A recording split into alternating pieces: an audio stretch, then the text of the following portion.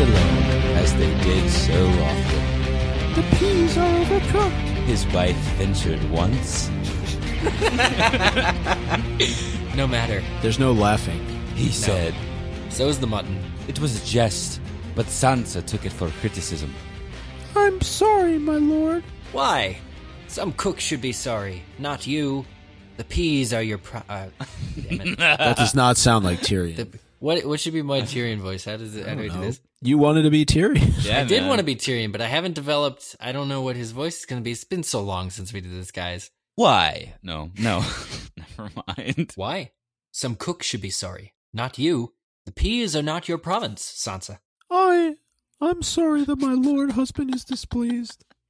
Any displeasure I'm feeling has naught to do with peas. I have Joffrey and my sister to displease me, and my lord father, and 300 bloody Dornishmen. And with that, friends, Game of Thrones friends. returns to the on season. En saison. We're glad that you're with us. Thank you. Con saison. En saison. It felt good. It A did. little bit of reading to start things off. Really good, actually. It's been too long. We had a long conversation before we started who would take who, and eventually resigned to the roles that we did. And I think that the choice of Micah reading Sansa was one of the best decisions we've made in the history of this podcast. Thank you Yes. again and welcome. Does that mean I'm going to be reading Sansa Yes, somewhere in the and future? every female character in the future. I might switch to narrator though. I didn't like my Tyrion as much, but we'll get there. You know, it's a little rusty. It's been a little while, but I was mega excited to be getting into these chapters and reading them, getting back into the world of the books after coming off of what a spectacular season 5 we just had. Coming off of that excitement, it feels right too to be getting back to this. This is Why? It feels like coming back home. I don't know. As right as you are to ask a follow-up question to my broad general statement that was rhetorical, I have to answer. It seems just as right that we left off where we did when we did.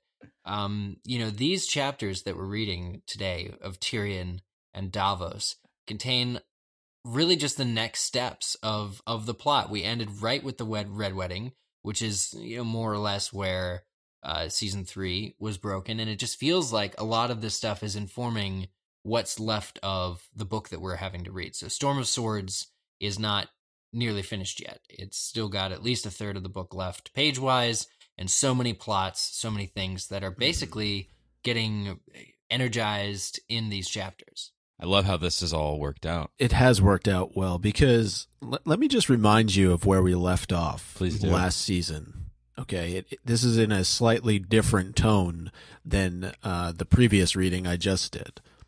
She ran faster than she had ever run before, her head down and her feet churning up the river. She ran from him as Micah must have run. His axe took her in the back of the head. Yeah. Right. And that's where we left off from reading. A very cheery end to our on-season. Arya, who knows what her fate may be? Those of you who have watched the television show know, as do we. But for book readers, obviously a major cliffhanger, not knowing if she were to be later on in this series. And now here we are, as mentioned, with Tyrion.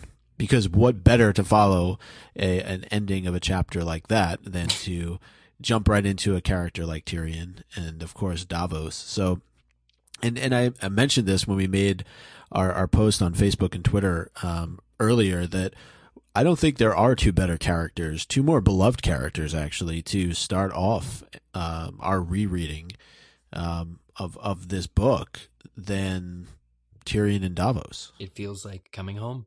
It's cool though because we had just properly ended season 5 in the last episode of our show, and it definitely felt different today, preparing for the time where we meet and record this podcast. It's just different, I feel like there was a glaze, not a negative connotation, but just a glaze before going into the episodes that are recorded specifically alongside the TV show, because it's so topically current, it's so targeted in the moment. But this is back to what we do for the large part of the year, and it's cool to come back in such an interesting place and flowing in almost a natural stream where the story left off in the television show and how it sort of left off with us and is picking up in such a cool spot. So I don't know. I'm very pleased, and I hope that all of you listening are just as pleased as we are to do this. It felt like you said, Eric, sort of like coming home a little bit. Reading the few chapters. A weird homecoming, though. A weird I would homecoming. say, only because when I was reading through these chapters, I was just thinking in the back of my mind how different places these characters are in right Yes. now. Yeah, Right. me too. Especially reading through knowing that some of them are no longer alive. Yeah. But Tyrion, geographically speaking, is, on the other side of the world. And then, of course, you have Davos, who's in Dragonstone, who's opening a letter that is going to take him to where we last left him at the end of season 5. Reminiscing about Maester Crescent. Back to a point at the beginning of A Clash of Kings, right? So Yeah. it's just, the it's prologue. amazing to me that we're kind of going that far back in time. And I'm looking forward definitely to going through the rest of this book and getting all of your reactions to things that maybe didn't make it into the TV show, to see, how characters now go along their story arcs that may differ from what we know. It's good that you mentioned that, Micah, because as I was reading too, I was picking out a lot of. Obviously, there are certain moments that do make it into the show, but there's a lot of backstory in both chapters. There's a lot of character motivations that are laid bare and revealed that were not in the show, and it does make the books, as always, a more exciting place, or equally exciting for different reasons, than the show, because you do get a lot more depth, a lot more insight into the world. In the Davos chapter in particular, I was thinking that, as you mentioned, the letter from the wall informs where they are or where they go, where they are currently in the show.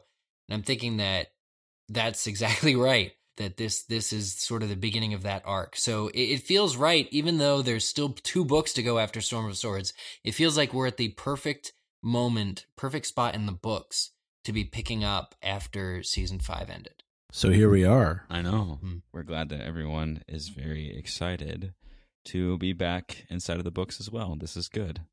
Mm-hmm. We regret to inform you that there are only going to be 2 more consecutive episodes of this read-through of the On Ever. season. We're quite afraid, because in only a week, and we talked about this last week, so Yes. please don't act too surprised. If you're sitting at home, No. try not to spit the things that you're drinking. We'll be together finally in a week. We'll be in Orlando, Florida for GeekyCon. GeekyCon. Thanks for that contribution, Eric. It's going to be a lot of fun. It's going to be a lot of fun, guys. A couple of notes on our live show in Orlando coming up in just a week. I may or may not have said last week that our show was going to be on Saturday.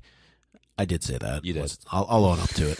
Oh. But it is, in fact, now going to be on Friday, July the 31st Good day.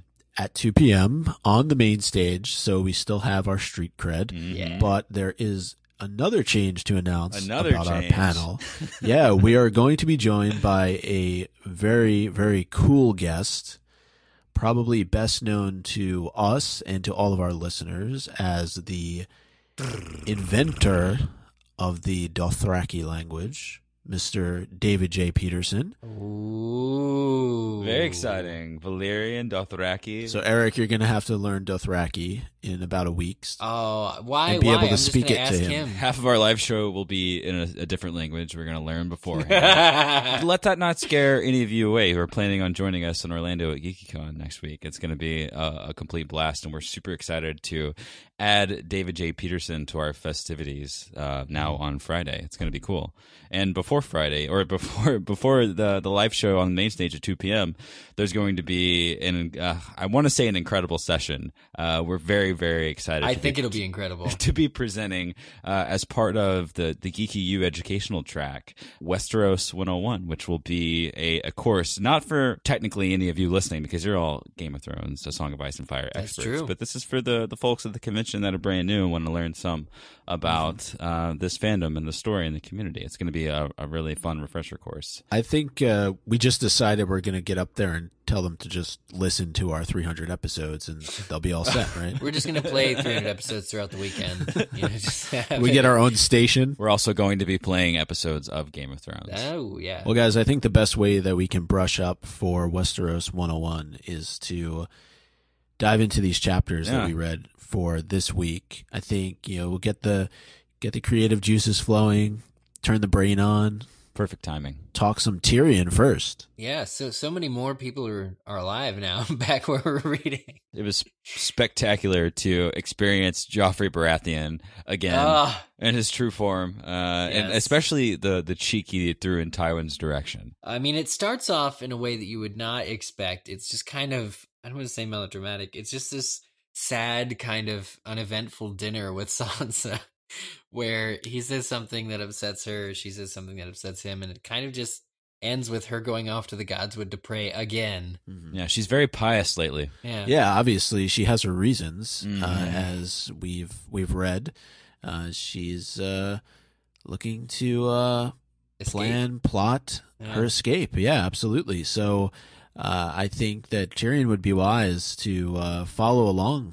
One time, I know he says that she probably wouldn't want him there, but It's really the perfect cover. This is a Sansa that is still, to some extent, very apt at reciting, telling people what they want to hear. He completely believes her that she's going off and praying when, in fact, she's, we know she's hoping for rescue, this, that, the other thing. And he puts himself in her shoes and it's like, you know what? I too would probably want some help from the gods if I were in her position. So he totally believes the cover, and it's completely a cover, and she goes off. I mean, he actually offers, because he's a good husband, offers to go with her. And she's, oh, no. You'd be bored. these two chapters do a great job of bringing back into the fold religion. And I know that we've talked about it so many times on the show Mhm. throughout the almost 300 episodes that we've done, but just the fact that here you're learning about how Sansa is still, in some ways, still dedicated to her gods and to what she's grown up with. And then we see a bit of that in the next chapter. There's even that one moment with Davos when he is, going through his mind, the Queen's men versus the King's men, and which allegiances they have to which religions. Yeah.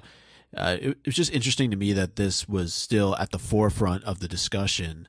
And then also something that really jumped out at me that maybe I didn't even realize the first time I was reading through this book was the tension that exists between the Martells and the Tyrells, and that is stressed even in the first paragraph of It this is. Yeah. chapter, as Tyrion is going through all of his problems, and the great quote from the Queen of Thorns about Alaria Sand. Is that a great quote? The serpent's whore. But you can just see, maybe it's just Diana Rigg in the way that she plays the role, but you can just see her referring to somebody like Alaria with that type of a nickname. And you can't help but feel a little bit sorry for Tyrion, referring to the Queen of Thorns, someone I'm sure he's going to eventually get to know, or at least get to learn to respect very, very soon. Referring to her as Mace Tyrell's wizened little mother. It's just interesting being at this, part of the story and feeling the feelings that are here now after such a long break from diving into the books and the sort of discussion that we do here on this podcast. What just a slap in the face, the amount of detail and world building that we get inside of each and every chapter. Obviously, we didn't forget, but it's really nice to read it all together and then to come back here and have a pretty hard discussion of that, because we definitely put a different hat on. It's less casual. It's definitely more analytical when it comes to a point for discussion. Yeah, I mean, they made an entire season out of just what's left of this book. So, I mean, I know certain character lines were extended or pulled early or whatever, but I think that it's clear that so much is about to happen. I mean, like, Tyrion is still where we left him in the show. Obviously, he's over east, but he had that whole bit of being basically disgraced from his family. His father puts him on trial and has him nearly killed. All this stuff is yet to happen, and Tyrion now is still doing his what he's bid. He's still master of coin. In this chapter, he opens up the books. As soon as Sansa leaves, he opens the books and starts to try and figure out where some of the money went that Baelish has been spending. And he's trying to make sense. The whole thing with the Dornishmen, he placed them at like the opposite end of the Red Keep from the Tyrells in hopes that would decrease the tension and the number of incidents that occurs between them. And he's still very loyal to his family. He's still very loyal to the crown.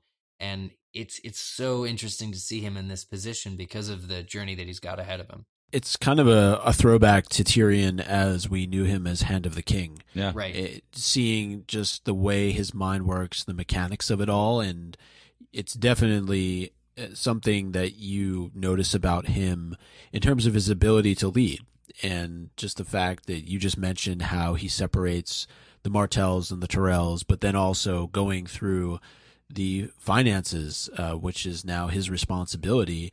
And then he gets a little bit of a knock on the door and he's able to go away. And it's mentioned that I don't think he was ever happier to see Sir Boris Blunt. And off he goes to the Tower of the Hand to meet with Tywin. And we all know what happens in this conversation. It was very well replicated, I think, in the television show. Tyrion knows immediately that something's up because it's Cersei, Sir Kevin, Grand Maester Pycelle. They're gathered around Lord Tywin, and then Joffrey's in there basically dancing / bouncing off of the walls.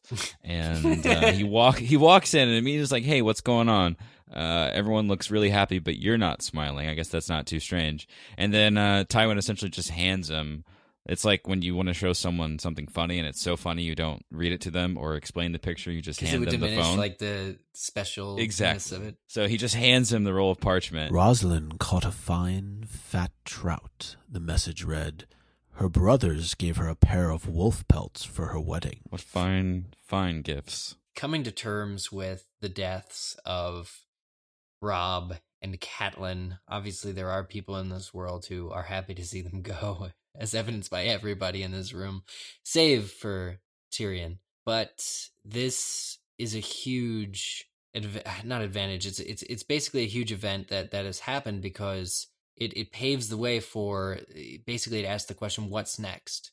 And in this chapter, what I like about this is through the conversation with Tywin, we're finding out exactly what next looks like. There's an entire plan which is laid out that has everything to do with the sort of remaining loyal Starkmen, God, if there are any, to basically what the future of Tyrion's own kin will be, or child will be given the North. Yeah. All of this kind of future plan, but none of that would have mattered if it weren't for the success of this mission, which basically Tywin calls. He says the price was cheap by any measure. I mean, you're talking about making alliances, which I just remember in the show how we showed him like writing letters, before it happened and sending them off by Raven and having it just work out to where he gets the Freys to do his bidding.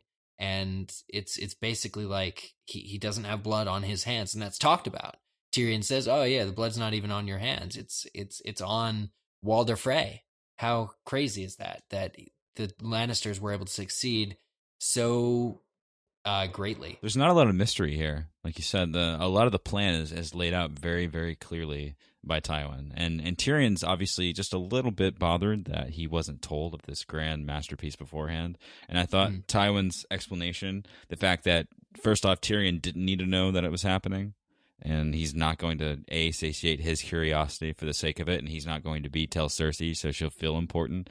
He's going to... That was really good. Carry this out properly, and carry it out he did. It was cheap, and like you said, it is very different going from the chapters that we had before. If you guys remember the doom and the heavy sadness and the way it made us feel, those haunting paragraphs heading towards where the Red Wedding took place, where the crossbow for 2 months bolts were fired, and now we go here where King Joffrey is elated.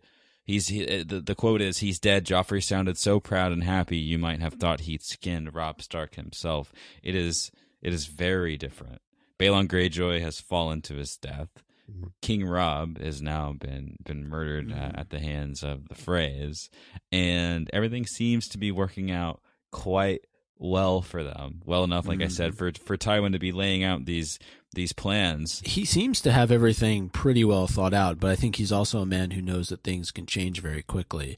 And I'm sure he had contingency plans in place, but for all intents and purposes, this was the best plan, as was mentioned already, limited casualties, and it gets them the end result that they want.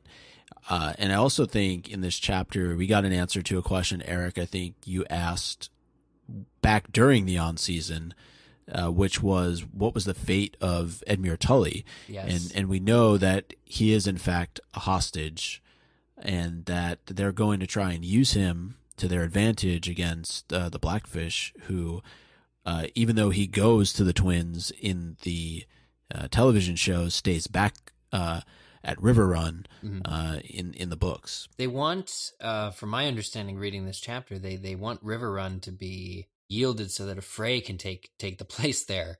And it's so interesting, in addition to Edmure's captivity, was what Tywin tells Tyrion, that Catelyn too was sort of meant to be a hostage. I mean, was meant to be taken and held alive.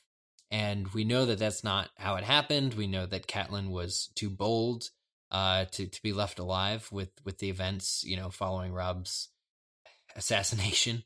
And just knowing, though, that it kind of is like, words fail, but it's kind of like just seeing her stick it to them one last time of, right. Oh, hey, you didn't get quite everything you wanted for Tywin.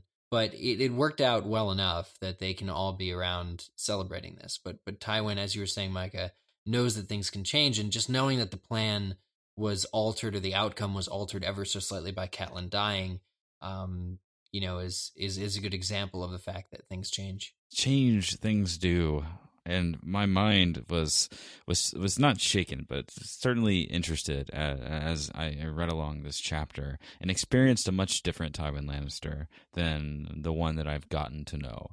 This Tywin Lannister was offering Cersei the parenting tips in relation to Joffrey. Like he was bothered by not only what Joffrey was doing, but he was bothered by the fact that Joffrey was part of his blood. Most of his blood, and was acting this way. He was bothered by it. He was like, hold on. All of his blood. Yeah. All of his blood. He's like, wait a second. It's 100%. I don't care that he's my boss. I just want to know why he's acting this way. Like, his father should have punished him. And then we move on. Let's be honest here.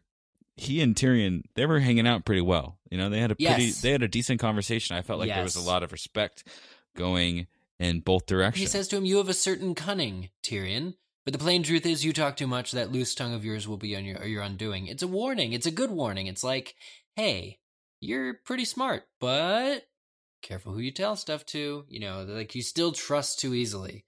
And this is, again, going back to why Tywin only trusted the necessary people. But it's tactics are discussed. Family history is discussed.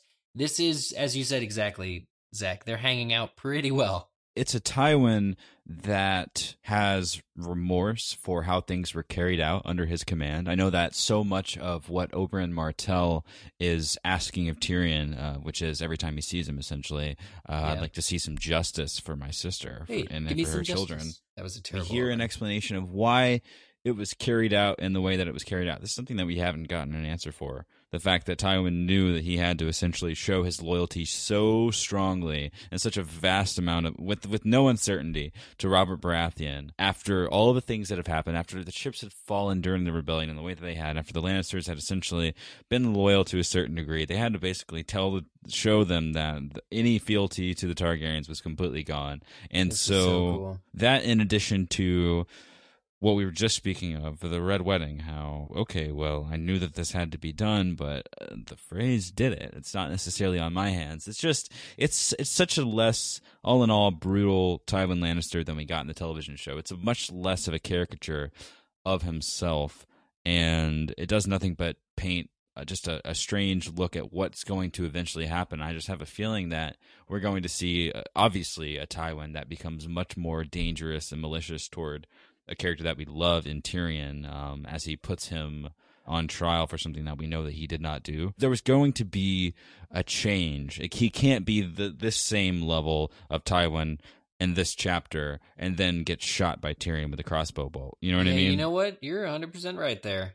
It's going to be very interesting seeing how that turns around. Exactly. So it was cool. All in all, I thought it was just a really fun chapter to feel this version of Tywin Lannister, to hear him say so much, to get so much information from him. It's so much more than we've gotten from him so far in the books even. And I think it has a lot to do with the type of news that we've just gotten. I think it has a lot to do with the mood that he's been put in, and the scale of this victory that has taken place. It's just an interesting time to be in the room with this guy.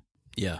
And he is just one of the best when it comes toward planning and just being this amazing tactician in terms of how he's able to execute.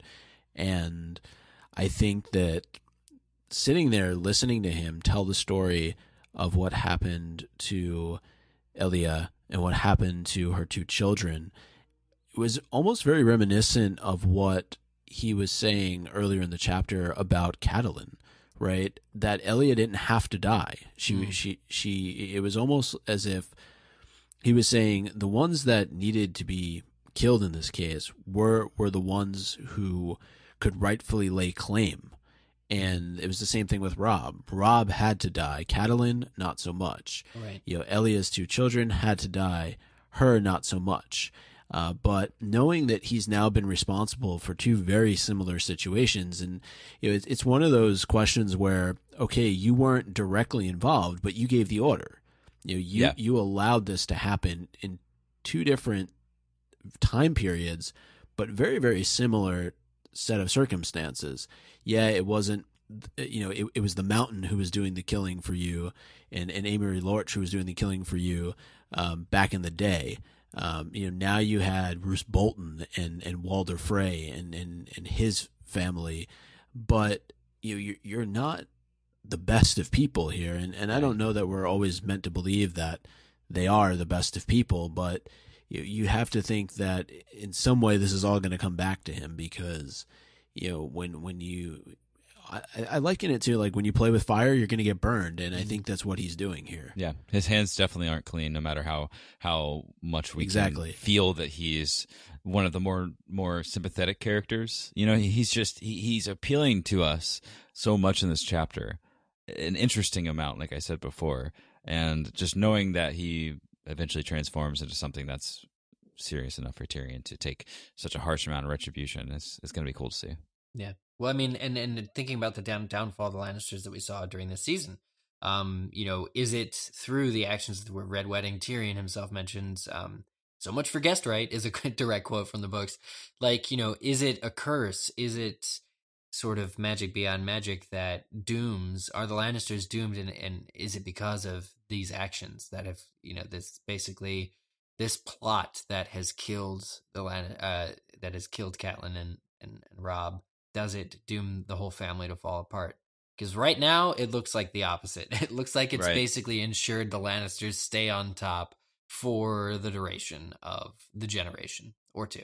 Well, I think it has a lot to do with the fact that Tywin, for all of his good parts in the way that he is a tactician, in the way that he's been able to carry these things out, like, for example, his plan with Robert has put him into a position that he's eventually become a guy who can sit beside the king and tell the king to go to bed and tell the king to take some dream wine. You know what I'm saying? Like, so this is falling action from plans that he made ages ago. Mm-hmm. So clearly he's making the right decisions. But where he falters, unfortunately, with the level of action that he takes, you're going to have a similar level of reaction. And so that all kind of caught up with him after the years of mistreating his kid enough to murder him. And the murder of Tywin, unfortunately, so much of the victory of his family rested on his shoulders that once he was gone, everything spiraled out of control. So those seeds that we eventually see sowed are being planted now. Mm-hmm. And here is really where you get the first insight into what happened. The whole reasoning behind Oberyn saying, "Tell your father I'm here." It's sickening to read that you had Sir Amory Lorch, who, at least if I'm reading this correctly, raped and murdered a young Rhaenys, who couldn't have been more than 10 years old. She was probably younger than that. Yeah. And then, of course, we know the accusations against the Mountain for what he did to Elia. There isn't much mention of Aegon here in terms of what happened to him, but it's devastating to read, and the fact that Tywin, who is also a father at this point, would allow something like this to take place, and he kind of plays it off as saying, well, with Elia, it happened because I did not tell him to spare her. Yeah. Right. And it's like, well, is that really going to hold up? Like, is that really fair to say that that's the reasoning behind all of this? Well, what he does say, too, is that he didn't realize that the Mountain was quite as vicious as he was at the time. It was still new. This is way back when. This is not... I mean, now he knows exactly what sort of man Gregor is and sends him to go smoke out the brave companions and kill them all. He knows exactly what sort of man Gregor is. I don't know if I buy that he didn't then, but I'm willing to give him the benefit of the doubt that this is simpler times, right? And they needed the allegiance they needed to declare their allegiance to Robert. And just like he says to Tyrion, it's sort of a perfect situation where Robert didn't want to kill the kids himself.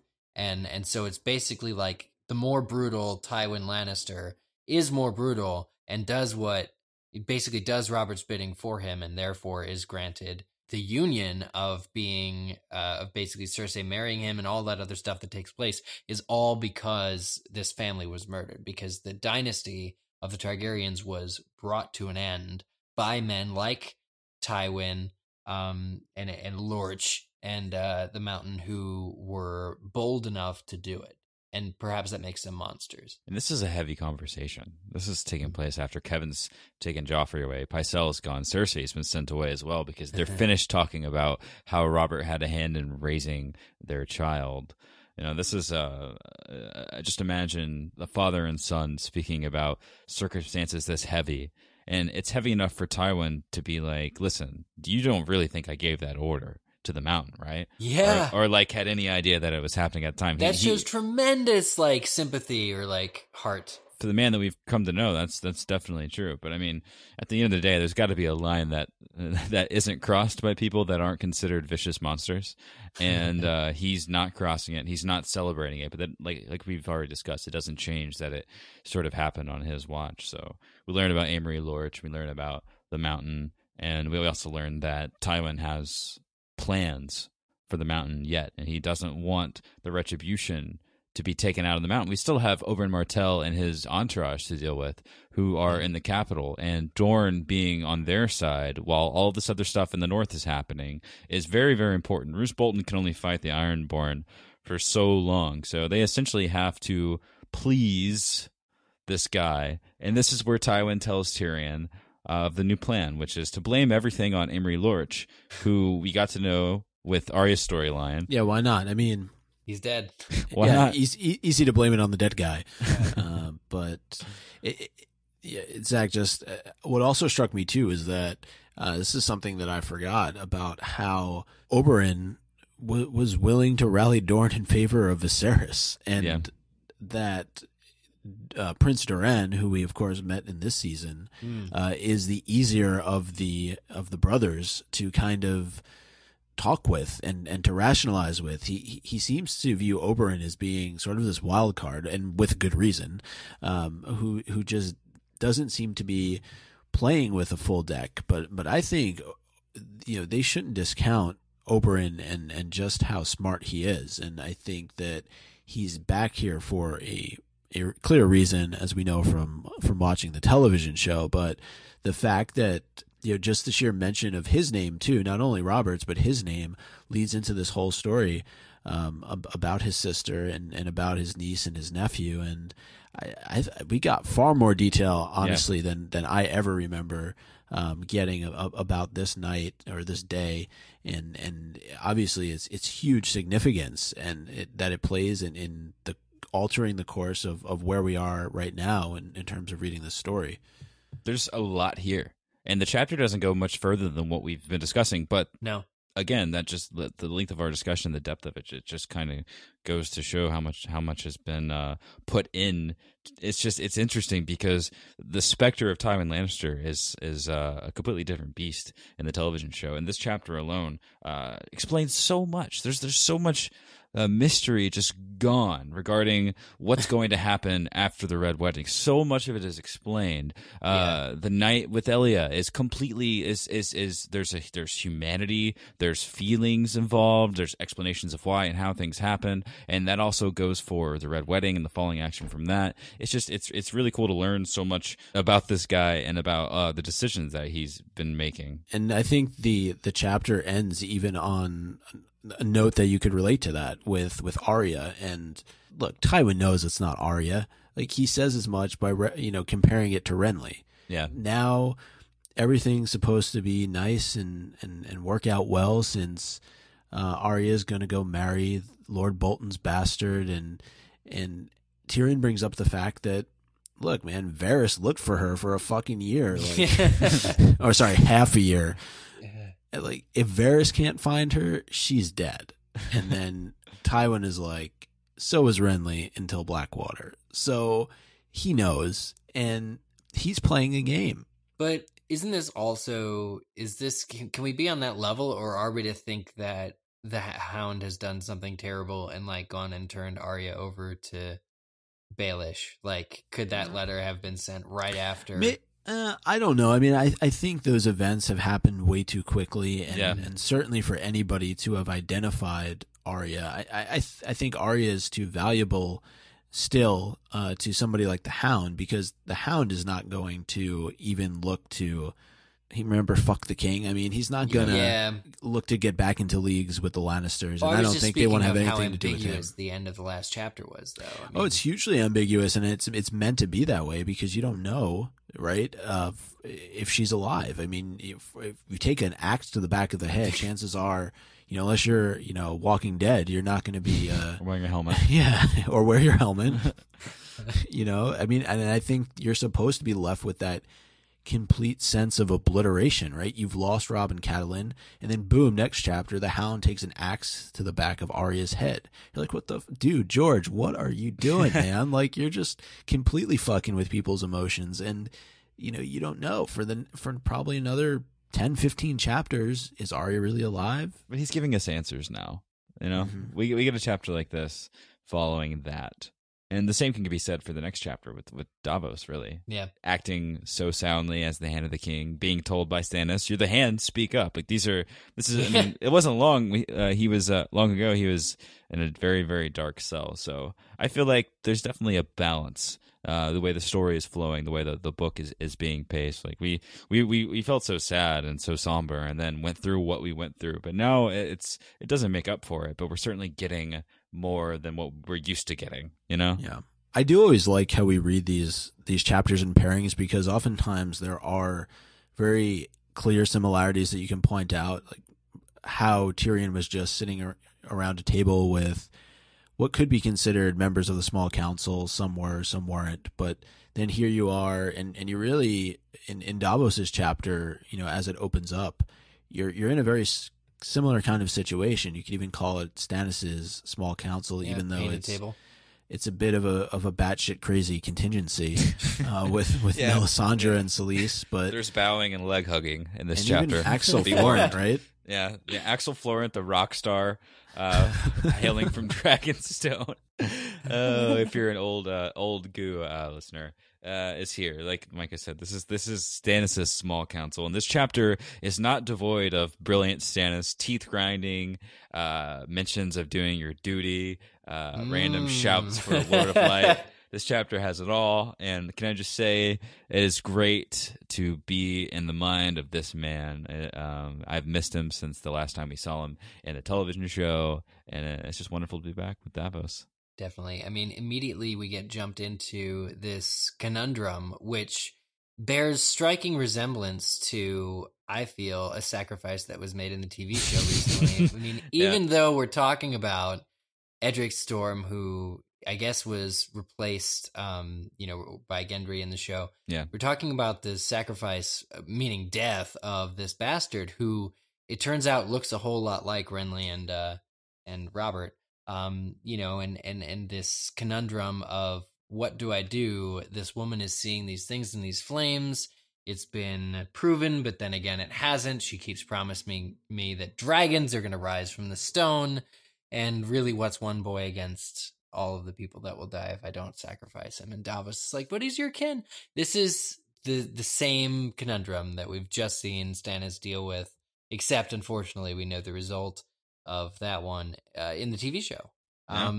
But it's kind of, it really drives home how it's kind of the same Stannis. I mean, as you said, Zach, he mentions duty, and how it may be his duty to do this because of the realm, because he's supposed to protect the entire realm of man. And we get the same news at the top of the chapter. Our gracious group Yes. of Lannisters received last chapter, which is, hello, one of your opponents are dead. And in this case, we can do nothing but congratulate R'hllor, the Lord of Light. He and his beautiful R'hllor blades skated across Westeros and took out Robb Stark for them. Is the hand of R'hllor spotted and palsied? This sounds, wow, that was terrible. I thought it would be a good Stannis, It was good. but It's pretty good. it sounds Stannis. more like If Walder Stannis Frey's. was 80. It's like And the he now would- dead Stannis. Is Any what it gods. was. Yeah, I should have exactly. thrown more. there you go. Be quiet, Ground your woman. You teeth. are not at Nightfire now. It's funny that Stannis is the one in this chapter who is so against the religious aspect of this. He Oh, really yeah. doesn't believe it at all. He can't handle it. Salador's son is telling them about what they're calling the Red Wedding. It is amazing how fast news spreads. Yeah, when you think about the technology and the geography, all of the both of those things, both of those E's. And the fact that news is literally being carried by fowl. Davos is disgusted that this happened at a wedding. He understands that now the Freys are very cursed. He gets guessed right. He understands. He gets it. He's thinking about the leech. And like I said, they're praising the Lord of Light. Axel Florent is all about it, of course. Queen Selyse is just shouting. Melisandre's standing there looking really cool. Just sitting there like, mm-hmm. And Stannis can't handle his wife being happy. He can't. She's just shouting. No man may withstand him. And he silences her rudely. This is just, I don't know, like I said, this is a proper chapter with Stannis, who we've just seen die, and it does nothing but remind me how happy I am, and just like really drive home the feeling that I have that it's good to be back into the books. Mm-hmm. And I know, Eric, you pointed out how what happens, or at least what's talked about in this chapter, is very similar to what happened at the end of season 5 with Shireen. But I mean, even going earlier into the television show, I mean, they do try and replicate a bit of this with Gendry. Mm-hmm. You know, Gendry is really the replacement for Edric Storm. You know, he's brought to Dragonstone. But still, what strikes me about this chapter is how similar it is to the previous one, and that you have a very powerful family who's reacting to the news of really the demise of another powerful family. Mm. And I think the reactions in some ways are similar, but in some ways different. I think Davos and Tyrion really kind of react the same way, which is interesting. Whereas, you know, maybe like Stannis, I don't really know. I can't really get into his head. I feel like he's probably a bit pissed about how it all went down, but all the same, he's happy that another traitor or another false king has fallen. But I would say that this king was probably his best chance at an ally in some capacity, even though I know in this chapter he wants to try and reach out to the Greyjoys. Yeah, I mean, I think due to the love that Ned and Robert had for each other, and just that Catelyn sided, you know, Robb with Renly, that she was treating with Renly and trying to get in on the Baratheons. Like, I think that you're right. The plan is not yet there on Stannis's end to go to the north to seize one of it. None of that is being talked about yet. And but I do feel that, given the love that Ned had for Robert, that the North, well, the Starks first, and then, you know, by way of following suit, the rest of the North would probably bend the knee to Stannis, if he could somehow do it. Stannis here grinding his teeth at the thought of pardoning anyone at all when they've taken up arms sort of against him, or at least claimed themselves a king. The disdain he has for others that don't understand how he is the rightful king is astronomical, and we see that in this chapter. Yeah. But yeah, I'd like to think that he and Robb would have certainly had less of a head-butting situation when it comes to this. But again, I think he would be very, very pissed off at Robb for calling himself king of the North. Yeah, I do agree with that 100%. And who knows, he may cut off a part of Robb, or may have had some sort of his justice to dole out either way. But thinking about, again, letting the most recent show events influence, like the things that we love Stannis for saying to Jon, that he'd legitimize him, that he would, the alliance that he tries to forge eventually may have something to do with, basically the fact that the Starks are a huge, powerful family that has just been dealt this huge blow. They're not on top at the moment anymore, but they could be yet again if men like Jon sort of take up their claim and start to honor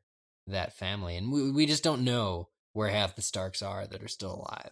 So it's a bit hard to say what position the Starks are in now, but they have just been dealt this huge blow because their king is dead. And here at Camp Stannis, action is immediately on the table. We're immediately thinking of what it's going to take next to take advantage of the situation. And of course, Melisandre says, all right, it's finally time. We've housed him for a while. Shireen has gotten to know him quite well. It is time to sacrifice this beautiful, beautiful child with all that delicious king's blood.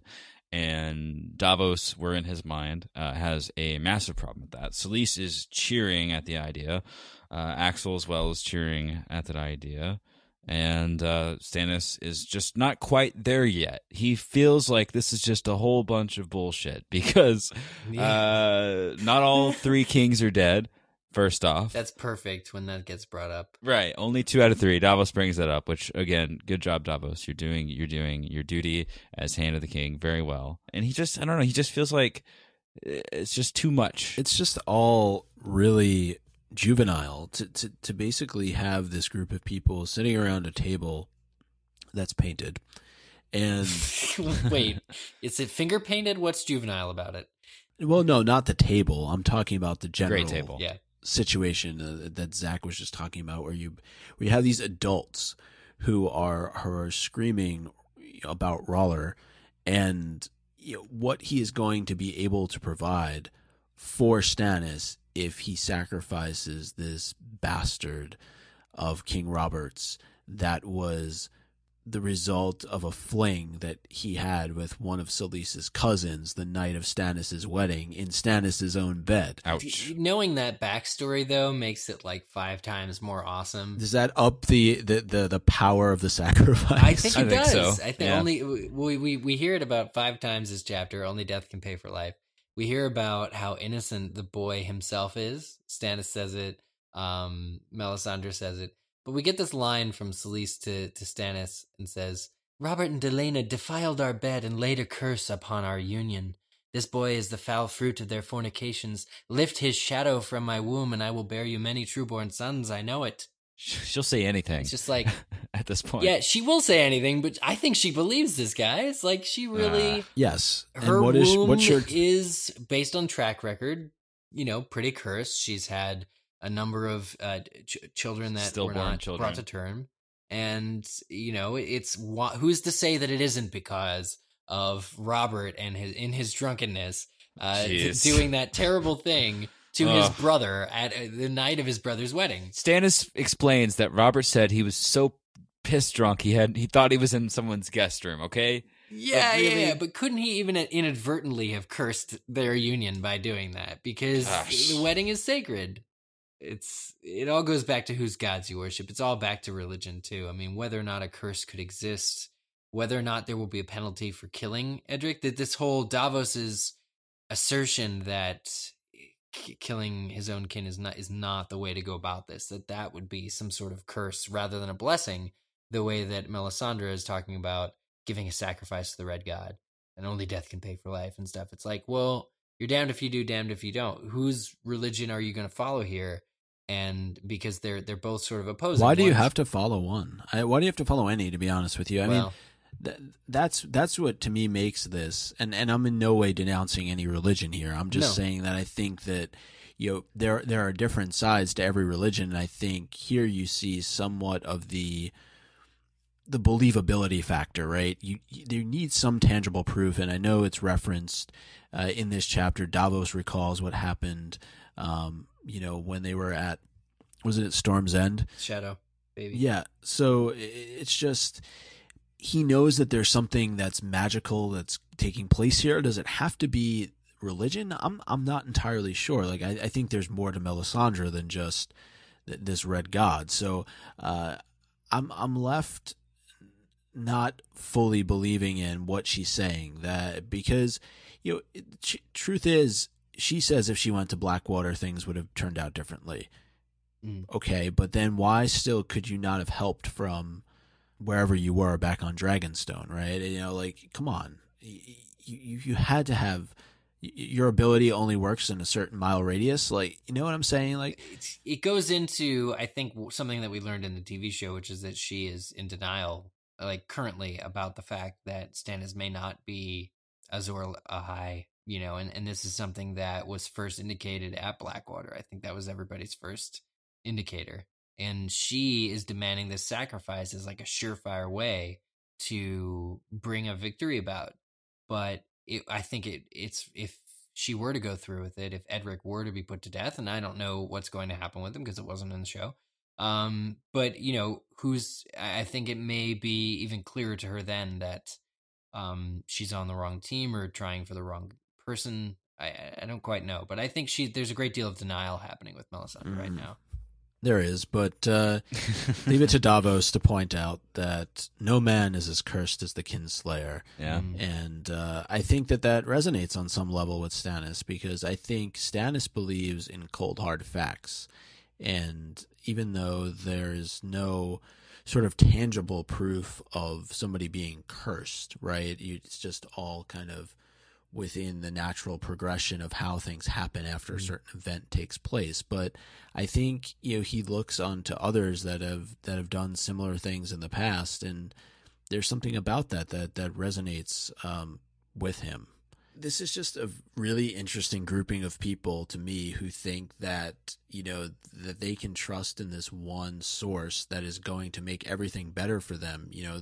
That Joffrey's going to die. Like, Queen Selyse believes defiantly that Joffrey's next. He's going to snuff it, and then if he does, then you'll what? know. Like, then you will know that R'hllor is the one true God, and that you should bow down and take stock in everything that he asked you to do through the flames that Melisandre looks into. So to me, it's all a bit, kind of out there, but well, it is out there, Micah, but there are White Walkers, and just like Davos says or thinks in this chapter, I mean, it's easy for me to think all of this is rubbish, but I saw a shadow pull itself out of her thighs.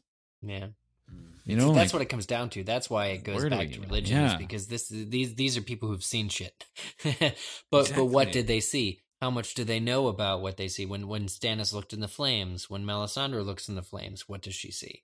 And Davos himself bets on the reality of Stannis's own visions when he decides what to do with the letter that he gets at the end of the chapter. But it's just like it goes back to the fact that religion, these insights are number one priority. They are happening in this world and affecting events.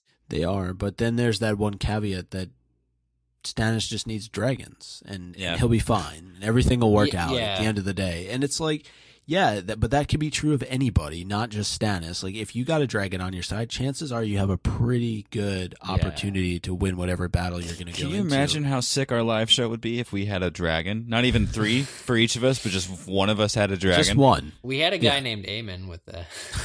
That's true. So I'm never going to get over that. That was one of the strangest things that has ever happened. There is a lot of talk of dragons in this chapter. There's an amazing scene when Davos is walking through Dragonstone, and he notices just how integrated dragons are into literally everything that is built on this island, and I just thought it was really well written. This is where I'll ask everyone that's listening to this podcast to take a moment and forget the Dragonstone that you've met in the television show, where we have endless amounts of praise normally. I feel like this has been a situation where it has fallen painfully short, and I'm sure they have their reasons.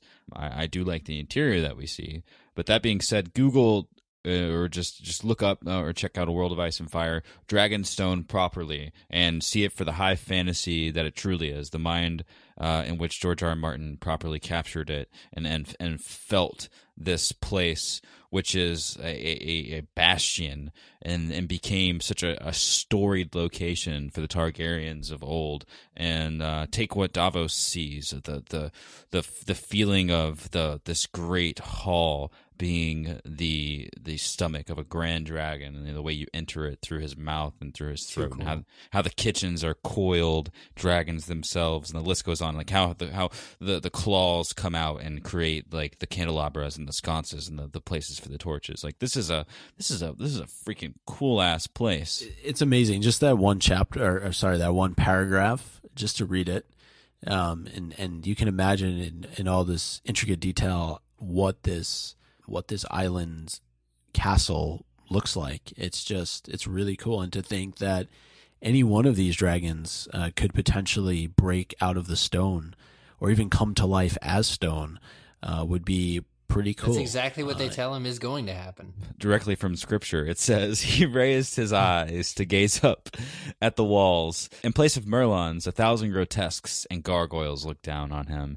each different from all the others. Wyverns, griffins, demons, manticores, minotaurs, basilisks, hellhounds, cockatrices, and 1,000 queer creatures sprouted from the castle's battlements. Let me just say, that is a ridiculous collection of just what are they evil doing creatures. There? What, you know what I mean? Yeah. Manticores and minotaurs and basilisks and hellhounds and cockatrices and even queer creatures than those. It's almost like they were frozen in battle. It was. It's exactly like that. Yeah. I mean, keep Professor McGonagall away from that. I've always wanted to wake them. The towers were dragons hunched above the walls or poised for flight. The windworms seemed to scream defiance, while the sea dragon tower gazed serenely out across the waves. Smaller dragons framed the gates. Dragon claws emerged from the walls to grasp at torches. Like we said before, great stone wings enfolded the smith and armory, and tails formed arches, bridges, and exterior stairs. We keep talking about it because it's that cool. So look it up and feast your eyes. And if I were you, I would apply the same grandeur to all of the places that we see.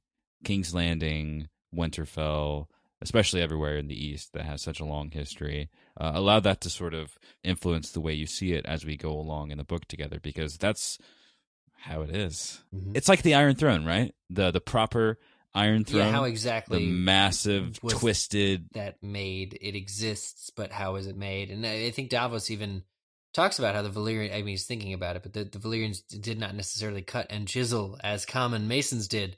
But it says they worked with stone and fire, with magic as a potter might work clay. So the dragons could somehow, or the stone that's been shaped to dragons could have been, I don't know, if it's sung into that place. You know, what if they were real dragons, he says. What if they were real dragons that were turned to stone? And that's sort of like the way we see our pyramids, right? Right, exactly. We still don't know how they were built. Lots and lots of people that had no emails to check, and they didn't have TV to watch that night. They just worked, yeah, and turn your phone on airplane mode.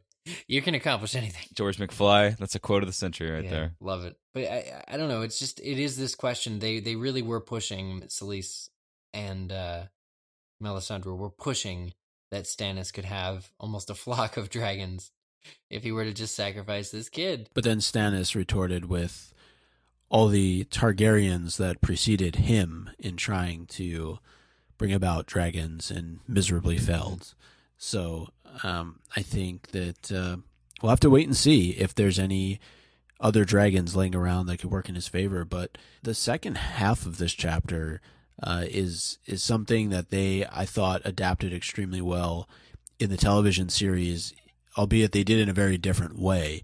And it really created this great relationship between Davos and Shireen. and him learning to read. Very well done. It was extremely well done. I think there were some of the best moments, some of the moments fans really enjoyed watching.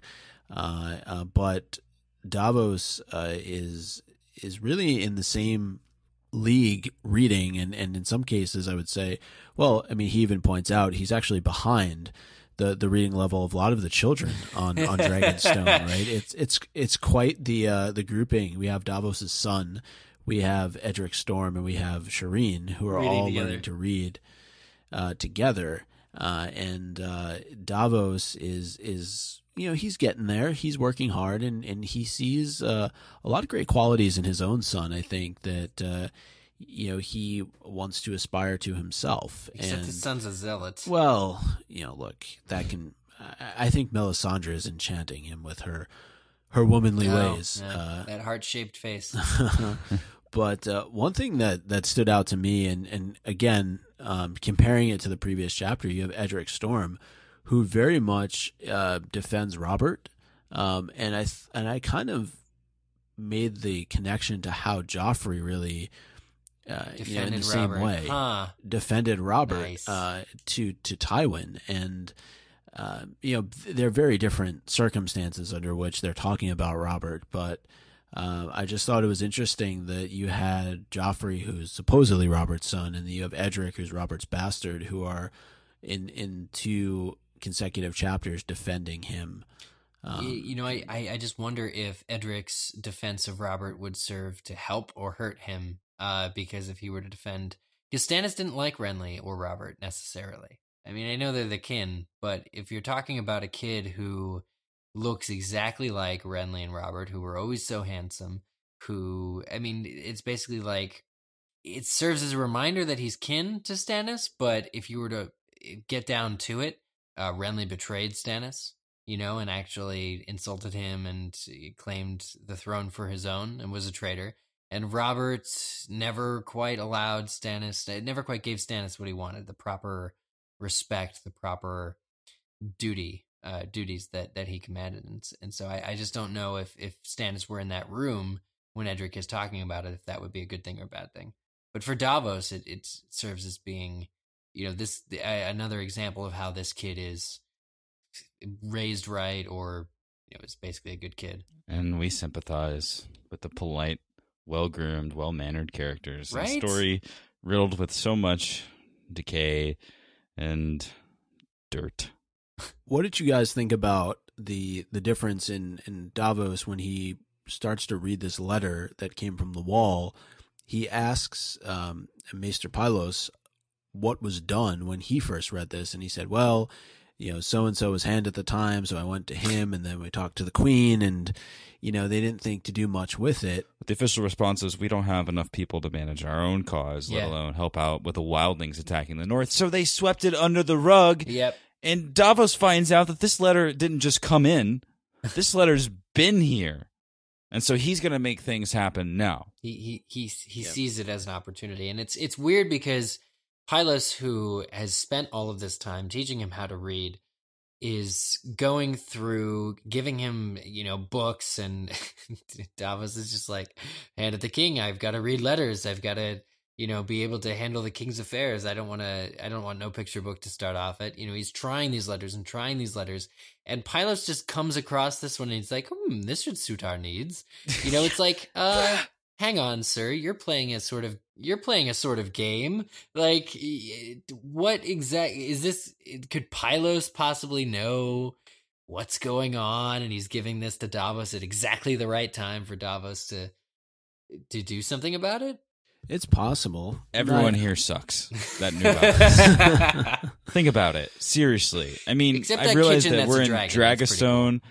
And a lot of things are happening out of their power, and it's just like, okay, well, let's live the life that we can live now and forget about the circumstances that are far away from us, and they don't have the same sort of transport that we have, so it's not like the threat affects them immediately directly. But this letter clearly states that there has been a king beyond the wall has happened. First off, the wildlings now have a king, and a massive army is coming to Westeros. and how this isn't a problem for someone is beyond me. This isn't a letter about, okay, well, there might be some magical creatures that let's be afraid of, these unknown things that are fantasy and that some of us may not believe in. This is a letter that's very clearly saying that people are coming to start a war. So it's outside of the war that's already happening. You would think that, it would not be a letter that's part of a pile. It would, you would think this would be something that they would know about. Not the guy that's learning how to read. Sealed cage, yeah. I agree. I mean, it's just, I'm thinking about how it's handled in the show, but, the real threat's in the north and everybody's on board and everybody's like, oh, yeah, we got to do this. Davos, apparently, is going to try and play this as being the next step and kind of maybe distracting from Edric, from the plight there. I don't quite know how it's going to happen. Obviously, how it's going to happen a little differently. But the fact that this was swept in the direction that it was, and Pylos is revealing it now when Davos is like just able to read it, is it couldn't come soon enough. If Stannis knew about this, he'd be like, "What? This now? Another thing? Well, something's got to be done about this." Mm-hmm. Exactly. I like how Davos makes a connection in his mind with everything else that's going on, what Melisandre has said, what Stannis has seen, and he knows that he's going to need to say something and try and get some help for the Night's Watch. I mean, this is really the first. Has King's Landing heard anything about what's happened? I can't remember back into the earlier chapters, but. Trying to think, this was way back even in book 1, but didn't they send a severed hand to King's Landing? Again, this is different. Yeah. That's a question of, okay, this is a reanimated corpse essentially, but this is a letter from the Night's Watch saying there's been an attack on Lord Commander. We fear that he is dead, and we know that the king from beyond the wall is coming. And isn't it in this chapter that they doesn't Pylos have a conversation with Davos where like wildlings are wildlings, or was it Salador sound like wildlings are men? They're just men. Sort of giving a lot of weight into the actions of the wildlings. Like, this is a war. This is something that they have to pay attention to. Yeah, Davos was feeling out his old mission. If you remember, he dealt with the people that were at the wall at the time, and he dealt with the punishment that fell to the captain of his ship that traded with the wildlings. Yeah. Again, just another great tool that is used here to have Davos reference the first time he ever went to the wall. Unfortunately, you just can't get that in a TV series that's jam packed with so many other important things that need to happen. But I mean, to go on that kind of a journey with this character who we know has probably been all over Westeros and Essos, is really cool. Well, that's it too, because he spends most of this chapter feeling like he's not useful, and that's part of the reason why he spends so much time trying to learn how to read. Is he wants to be useful for his king, but we fall back on this letter from the wall, and he is now instantly able and competent to bring in his experience from when he was there in order to form a plan. He's going to be able to talk about his experiences, which he's already done in this chapter. And he's certainly more able than Alistair Florent as Hand of the King. He can literally mid-conversation reference the time he spent on the Cobblecat and go, okay, well, I understand the kind of mind that is inside of the people that sent this letter. Yes. So he can know that there's time to take... I don't know. I literally can't put my thoughts around this because it's almost so ridiculous. I wonder why it was put in the story, because I don't know what sort of people would read a letter like this and not take it serious, or if they didn't take it serious, right, for it not to be put in a pile that a maester gives to a man who's learning how to read. It's like an exercise. It's got to at least go in the king's inbox, right? I mean, at the very least, it's mentioned to him while he's jogging. Well, Eric, what's the term you use for Selyse? Easier than a shithouse rat. Yeah, well, there you go. I feel like Pylos is the secret master player. He's Varys' brother, like younger brother. Well, I don't know if he has the shiny dome of Varys, but it's certainly a very convenient letter to have to be handed and read aloud. But hey, look, sometimes things work out that way. So I think that now it leaves Davos in a position to make a decision. Does he go and speak with Stannis about this? Does he stress the importance of helping the Night's Watch? And does he recognize that now the larger fight lies to the north? And how quickly will they set sail to head up there? Yeah, this is where things start moving. And it's cool to have begun our dive back into the series at this point in this particular storyline. So high five to reality, really, because it's cool to see the beginnings. I know it was interesting to see how it happened in the television show, and it has not disappointed in the story in the slightest. I guess that means it's time for us to give our owns. Ooh. Okay. First book owns in a while. Yeah, it's good to be back. Yeah. Got to go to Tyrion, For the right? Tyrion chapter. Okay. I'm going to just jump right out there and give the own to Tywin. It's actually Tyrion's internal monologue, but it's just a comment about Tywin that I think a lot of people believe, just from having experienced his character both in book and TV form. It's when Tywin mentions the blood was in him, referring to Amory Lorch. And Tyrion responds, "But not in you, father. There is no blood in Tywin Lannister. Was it a soft pillow that slew Robb Stark? Own to Tywin for having no blood." He's a cold, cold man. I'm going to give an own. I have a really odd own, but it's... What a shock. It's just to... No, it's to Tywin for, in his conversation with Tyrion, which is almost uncharacteristically positive. He has trouble with the word that Tyrion uses, plotting. He doesn't like it to be said that he was plotting, which is, I don't know another way of saying it. So for Tywin, your weird issue with that word, like you think it'll paint you negatively, but you're a man who's caused so much terrible death. Who has been plotting. Damn it, you have been plotting. That's exactly the right word for this. Own to that. My own will go to Peter Baelish for not letting gold sit about and grow dusty. For, putting gold to good use as he was master of coin, slowly taking down the crown and just a small part in his large plan to take over the world as we know it. You know what? I have an honorary own, if I could add one in there. The Antler Men for escaping their debts. Right. Right? Well, escaping their debts to fall to their deaths. Right over the wall. So, yeah. But hey, they didn't have to... Courtesy of, what were they called again? Mm-hmm. The Three Whores? Yeah, the Three Whores. Davos owns for the Davos chapter. I gave I believe it was own of the season. Gosh, was it season 3? Own of the season was to Shireen for teaching Davos to read. In this single chapter, Davos has the will and the effort to sort of teach himself to read, and that's kind of, it's like, I'm the hand of the king, I must know how to read. But in particular to just the class time setting with his own son, Devon, and Edric Storm and Shireen, and then there's Davos. It's like Billy Madison. It is just like that. So an own to the reading club, the reading group with Pylos as the teacher. It kind of reminds me of that scene in Hook where Hook and Smee, or Hook gives him gives Maggie an F. He's like, I got an F, but she can read it, so it's cool. F? I will, just as in the last chapter, give my own to Tywin Lannister. Hey, okay, and it is for a twofer. A mention on the part of Stannis on his first time at court.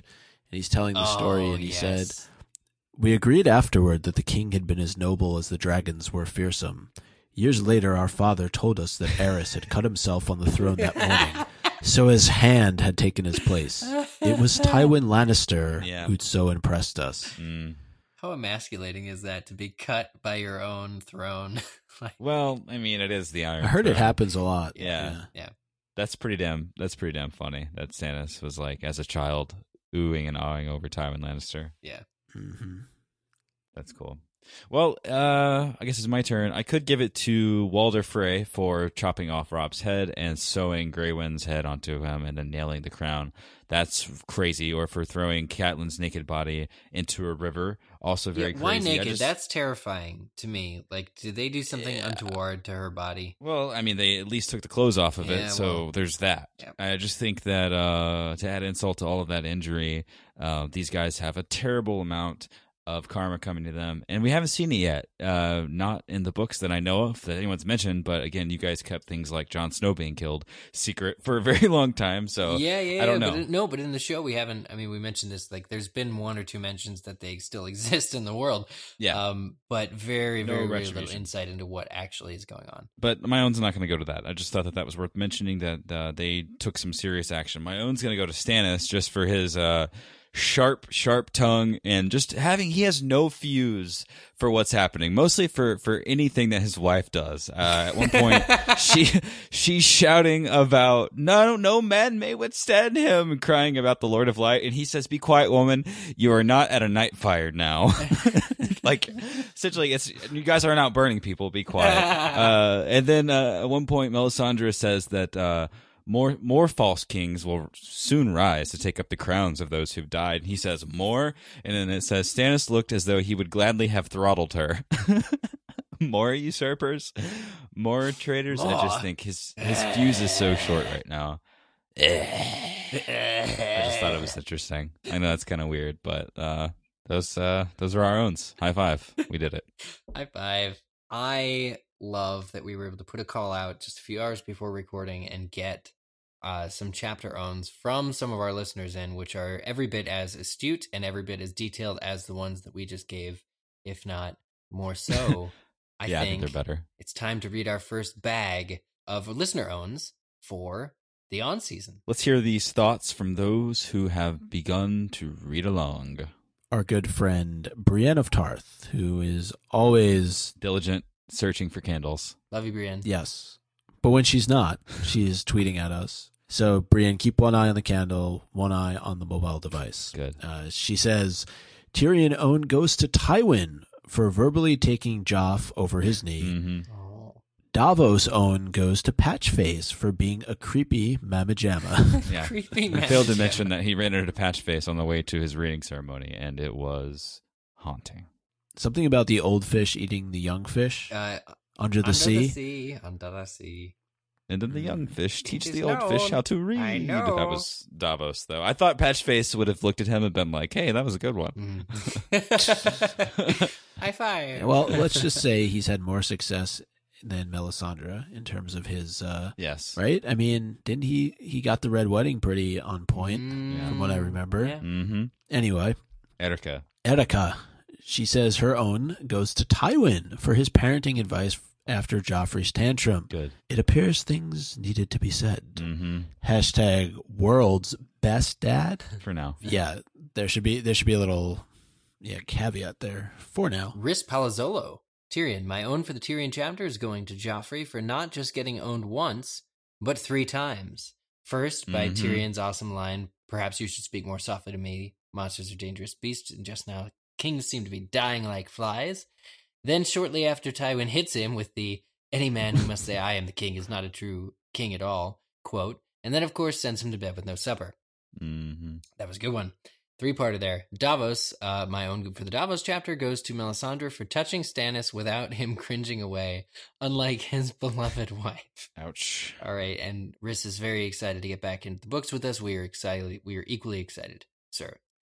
We heard from Ari Carlson, who says, my Tyrion own goes to Tywin for having been at least 15 chapters ahead of us, and for his line, any man who must say I am the king is no true king at all. And Davos own goes to Maester Pylos because, he's a cool guy, and this might be his only ever chance to get an own. Plus, he practically saved the wall, if you think about it. I guess better late than never, Ari. There you go, Eric. You got somebody who agrees with you. There you go. Huh. And, just over on Facebook, another listener scrawled upon our wall, Joe Ludwigson said, in response to our call for owns, Arg, I'm ridiculously elated, joyous, and even chuffed. So, Joe, we're glad that you're chuffed. We're chuffed. Here's an email. if you guys are interested in those sorts of things, it's from Christina K. She says, "Welcome back to the On season. Glad to have our first glimpse of the Queen of Thorns as Mace Tyrell's wizened little mother." And write back and tell me if it's wizened or wizened, folks, because don't really use that word very often.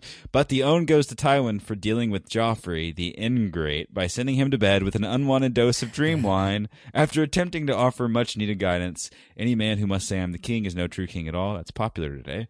With Davos, we get quite a bit of thought-provoking, recently show-relevant material. You'll hear him screaming when she burns him. 2 is not 3. We must do our duty. The higher a man climbs, the farther he has to fall. Davos learning to read. Those are all good, by the way, and I was thinking the same things as I read them. Yeah. Davos learning to read, a long-forgotten raven scroll from the Night's Watch, Maester Pylos' agreement that men are men, and Davos remembering Melisandre's prophetic warning, soon comes the cold and the night that never ends. So those were all of her owns. She goes on to say, but for me, the own goes, those are just mentions, I suppose. I can't blame her. You can do this I'm in a email. terrible This is allowed. example.